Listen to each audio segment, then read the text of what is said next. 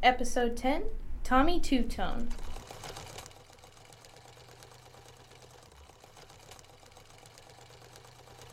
Happy Stitch-tember!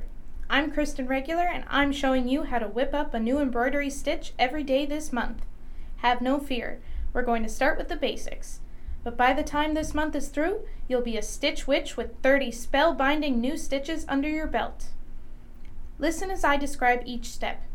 If you want to watch me and follow along with your own needle, I'll give you a link to my short video at the end. It's the 10th of Stitch-tember, and the stitch of the day is Tommy Two-Tone.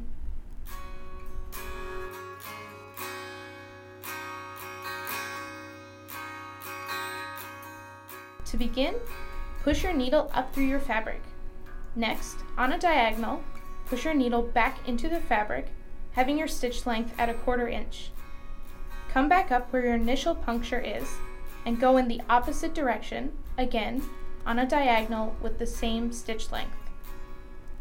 Push your needle back up through the fabric, just ahead of your initial puncture so it sits right next to it, and repeat these steps.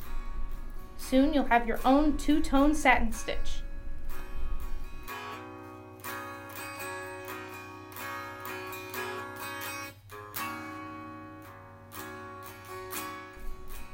Fun fact!